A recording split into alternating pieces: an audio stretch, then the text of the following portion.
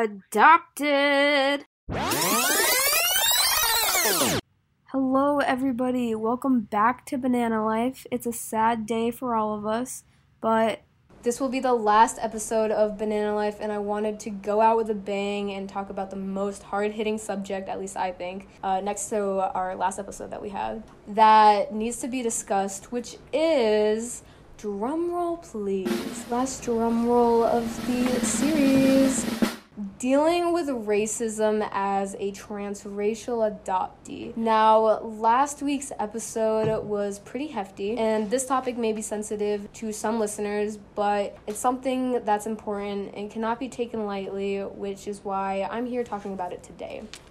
First off, I think that it's a pretty prime time to be talking about racism towards minorities, and especially the Asian community right now. As you may know, the COVID-19 pandemic began in Wuhan, China, which eventually spread to hundreds of countries, which made a global pandemic. And in the beginning of this pandemic, even to this day, there is an exceedingly amount of racism towards the Asian community. I'm not sure about the other countries, but in America, being racist towards Asians has been normalized. And because of COVID, people have found more ways to mock and ridicule us. And I know for a fact that you can think of a racist comment about Asians right off the top of your head, because that's all we heard when growing up in America. I can definitely tell you that I've heard more Asian jokes from people I know than reading content from the internet. And because us adoptees are placed in America where being Asian is a minority, we have to deal with the inappropriate comments and gestures people do to make us feel inferior. In a TheHill.com article, the author stated Judy Chu, a U.S. representative who is Asian American, claims that since the beginning of COVID, there are about 1,000 anti-Asian hate crimes a day. And this does not include the unreported events. Let me read a page from my book of knowledge.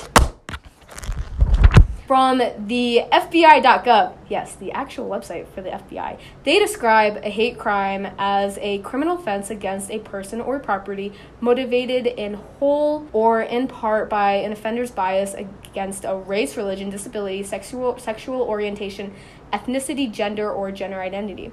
And these kinds of attitudes add to the timeline of anti-Asian racism. And this is because hatred towards Asians have existed since Asians have been in America. Yeah, I think this is totally valid and totally true. It's July 27th, and literally a week ago, July 20th, President Trump posted on Instagram a picture of him in a mask, finally. And his caption is, "We are united in our effort to defeat the invisible China virus." When Ali says normalized, he is choosing to name this pandemic the Chinese virus just because he can. And you know how many people like this post? 1,229,421 people, and people I follow like this post.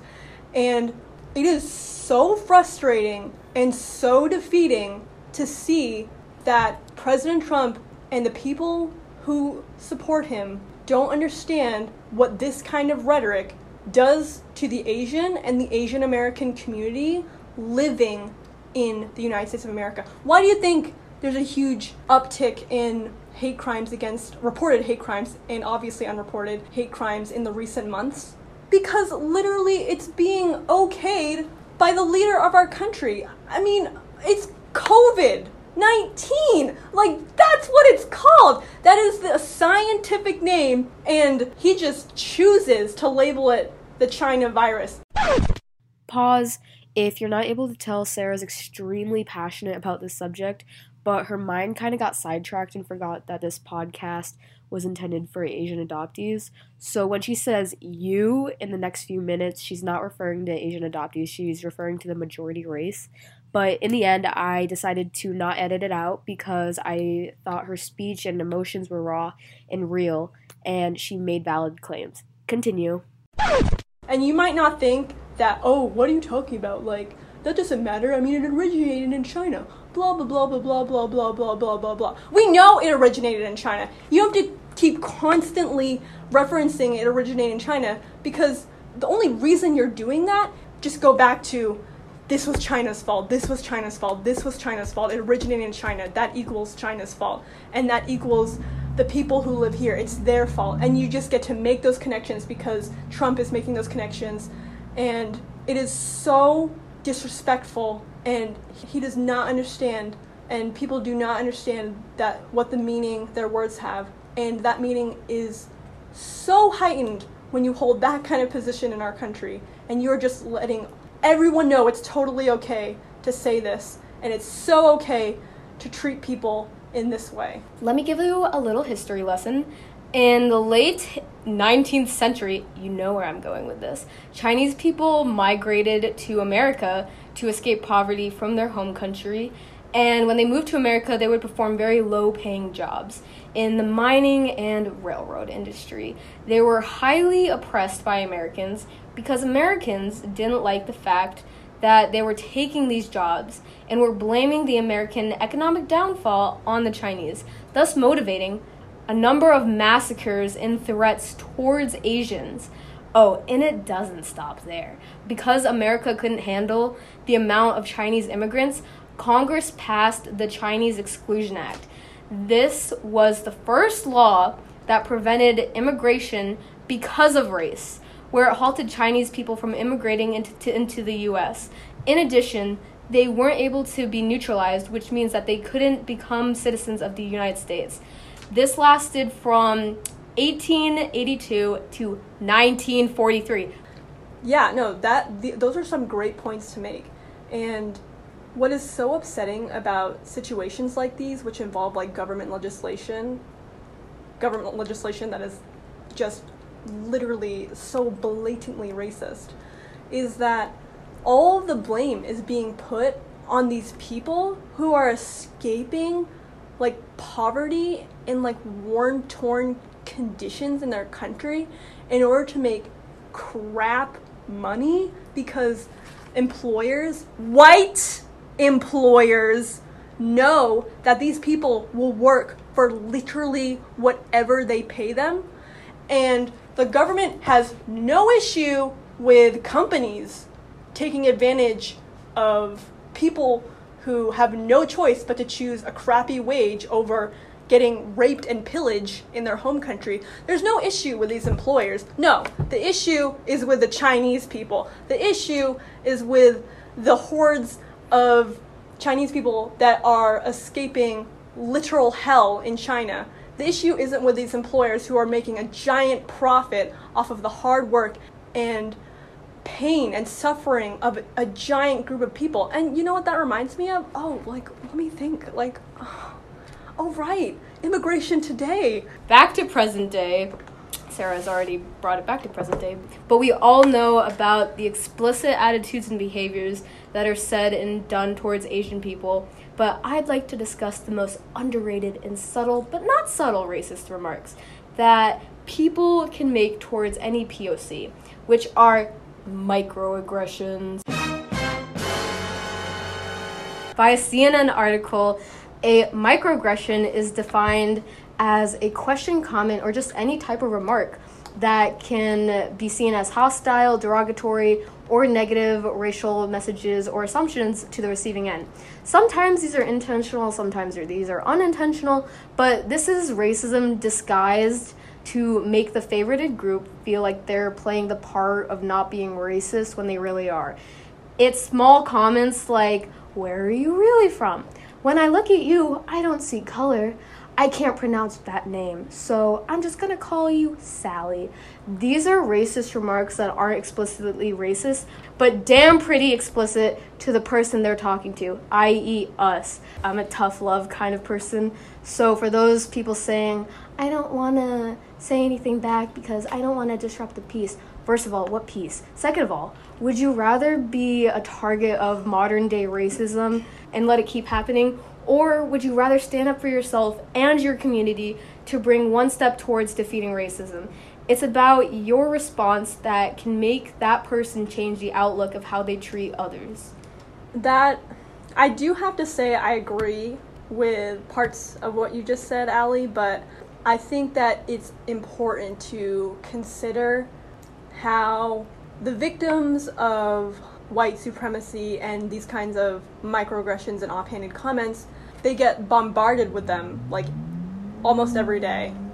And they have to deal with this so often, so frequently, on the daily, and it can be really discouraging, and it has a silencing effect. So for those of you who aren't ready to take a stand, or just don't have the courage to because you feel so worn out by this battle that you've been fighting every single day, like, I just want you to know that those feelings are valid, and you get to take that space and take the time to build up the kind of motivation you need to take the stand as however you see fit. Because in my mind, the root of the problem and the only ones who can solve it are the people in power, which are white people. Do you mind if I read something from this book? It's like really Sarah, short. go right ahead. Okay. We'd love to hear it. So I'm reading this book, White Fragility, by Robin DiAngelo, who is a white woman, and her audience is white people. And she talks about how racism isn't a black person's problem. Racism is a white person's problem. Because the only people that can truly eradicate racism from the systems that have been designed to put down people of color are the people in power, which are white people. And I think that's hard to take, so I'll give like an example she gives in the book. So I obviously believe in taking a stand, and the people who are being victimized, like, you know, yes, like Black Lives Matter, women's suffrage, like, yes, like speak out, be proud, like put light on these issues, name white supremacy, name the institutions that oppress us. Like, yes, I am with Allie on that. But if you think about it from Robin DiAngelo's terms, who gave women the right to vote? Men. Men were in control of literally every government institution because women obviously couldn't vote and had no political voice. So women and their allies had to convince men to give them the vote. So women's suffrage is a man's problem, and it's a problem that they have the responsibility to solve. And racism is a problem that white people, it is their responsibility to solve. Pause. Again, Sarah got sidetracked on who the intended audience is, but for the same reasons, I'm keeping her speech in. Continue. It is your responsibility to educate yourself and be more aware of what it's like to be a person of color in America. And if you want to know why, it's because you're in control of literally every aspect of the world. Because these are some statistics from 2016 to 2017. The 10 richest Americans are 100% white, 7 of whom are among the 10 richest in the world. The U.S. Congress is 90% white. U.S. governors are 96% white. Top military advisors are 100% white. The U.S. House Freedom Caucus is 99% white. The current U.S. presidential cabinet is 91% white. People who decide which TV shows we see, 93% white. People who decide which books we read, 90% white. People who decide which news is covered, 85% white. People who decide which music is produced, 95% white. People who directed the 100 top-grossing films of all time worldwide, 95% white. Teachers, 82% white. Full-time college professors, 84% white. Owners of men's professional football teams, 97% white. White people control every aspect of society. Racism against Asian adoptees, racism against Black people, racism against Latinx people, racism against people of color is a white person's problem, and they have the responsibility to solve it. I actually really like that point of view that you said, because I didn't think of it like that. I've never thought of it like that. And I think that's very eye-opening to all of us, and to also white people, as they should take the privilege of educating themselves, because it's not our problem, it's their problem, and only we can do so much to stop it. Back to microaggressions. And microaggressions aren't targeted towards just race, FYI. They can be targeted towards any minority group, including LGBTQ plus community, religions, gender, and transracial adoptees. A few microaggressions I've heard are, do you ever want to meet your real parents? Your English is really good. Wow, you're so pretty for an Asian. And my favorite, do you ever wonder what it would be like if you weren't adopted from China? This one reminds me that I'm a minority and that I'm adopted. Thanks for the daily reminder that I never subscribe to. And I'm not saying that everyone who says a microaggression is racist or purposely is trying to make you feel bad. Important. These people just simply need to be educated and told that what they said isn't okay and that it is racist or it is belittling to say those kinds of things. But if they are being too aggressive or not understanding the struggle, just know that you've done your part and you've tried educating them. And if they're not open to hearing what you have to say, that's on their character development. Or should I say no character development? Lastly, I also want to discuss another way Asians are being marginalized in today's society. I thought this was very important, so I needed to include this, especially with my passion for film and TV. There are numerous television shows, movies, comedians, etc., that are an influence on normalizing racism towards Asians. When Hollywood first began, the only reason that Asian roles were needed were to be made a mockery of and to act out racial stereotypes, which is a large factor to the racist ideals Asians face today. And even then, Asians weren't playing Asian roles. Crazy, right? White people were. We call that yellow face. This is where white actors and actresses would dress up in Chinese garments and or paint themselves literally yellow, depicting someone of the Asian culture to ultimately ridicule our race. Today, Hollywood's gotten a little better with adding diversity and making Asians have normal roles.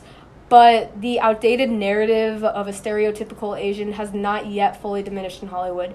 And to bring it back to the audience, I probably can't tell you one TV show or film that I've seen where they include an Asian transracial adoptee storyline.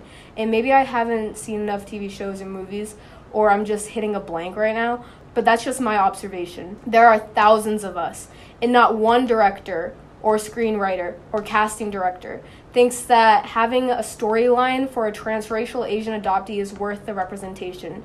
To bring back to my point, the majority of Hollywood, not all Hollywood, but the majority of Hollywood only ever seems like we're necessary when they need a stereotypical Asian. Yeah, no, that's facts. And I mean, to take it like another step, also Asians we shouldn't just be in movies that explain like our Asian heritage. Like, oh, it's a movie about an Asian woman who is Asian and you get to see her Asian culture life and like Asia. No, like we should be like, those movies are important and they have a place. I am not denying that whatsoever, and they're beautiful and we should be watching them.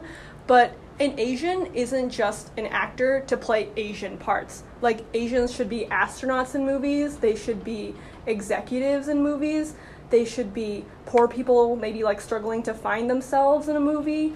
They should play roles that aren't just exclusively tied to their identity, because I also think that's equally important, and it will normalize our presence in everyday media and will help us normalize our own identities in our everyday lives. I think that Hollywood has been doing a pretty decent job right now with Asian-led roles. We have Awkwafina, Lana Condor, Sandra Oh, Randall Park, but we need more. We need more Asian characters, and not just Asians and Asian Americans, but also Asian transracial adoptees, so that we can have our story told and feel like we're finally represented after all the negativity that Hollywood and society has implemented on us. So thank you for listening to my podcast about the struggles of transracial Asian adoptees. And I'd like to shout out and thank my passionate co-host Sarah Guay for adding to the conversation and being a good friend, a great friend, a fantastic friend. Words can't even describe that. for doing this, even though she didn't have to. I literally was like, Sarah, I'll pay you to do this. And she was like, no, you don't have to. And co-pilot, do you have any last words? I mean, honestly, Allie, I was so excited when you invited me to do this project and collaborate with you. You've done an amazing job. You've put all of this research in, and I haven't ever seen you this passionate about a school assignment. Wow, I really appreciate that, Sarah. Ever. And I'm so glad you majored in communications and are doing things like this, because you truly have the work ethic and the means and the drive in order to pursue this kind of career. And for you to want to share your story and in the hopes of helping people like us and helping in a small way end racism, I think that, I mean, I'm the one who's proud of you, so thanks. Thank you. Do you have anything to say to the listeners? I would just like to say that I hope this podcast has helped you, you know, if you're starting on your story or accepting your identity, or you're already well into that. I just hope that you know that we're all trying to do that. And it's a collaborative effort, just like this podcast is. And communication is the key. Please take that to heart, what Sarah said. I also wanted to say shout out to all my Asian transracial adoptees. You are amazing. I hope this podcast helps embracing your identity and racial background. You are amazing. Again, I said it. And don't let anyone tell you that you're not Asian enough or you're too white. You're important to the Asian community, and you represent thousands of kids and adults who have been transracially adopted. Woo! Yay! All right, 1, 2, 3. Banana life. Banana life. That was so bad. 1, 2, 1, 2, 3. Banana life.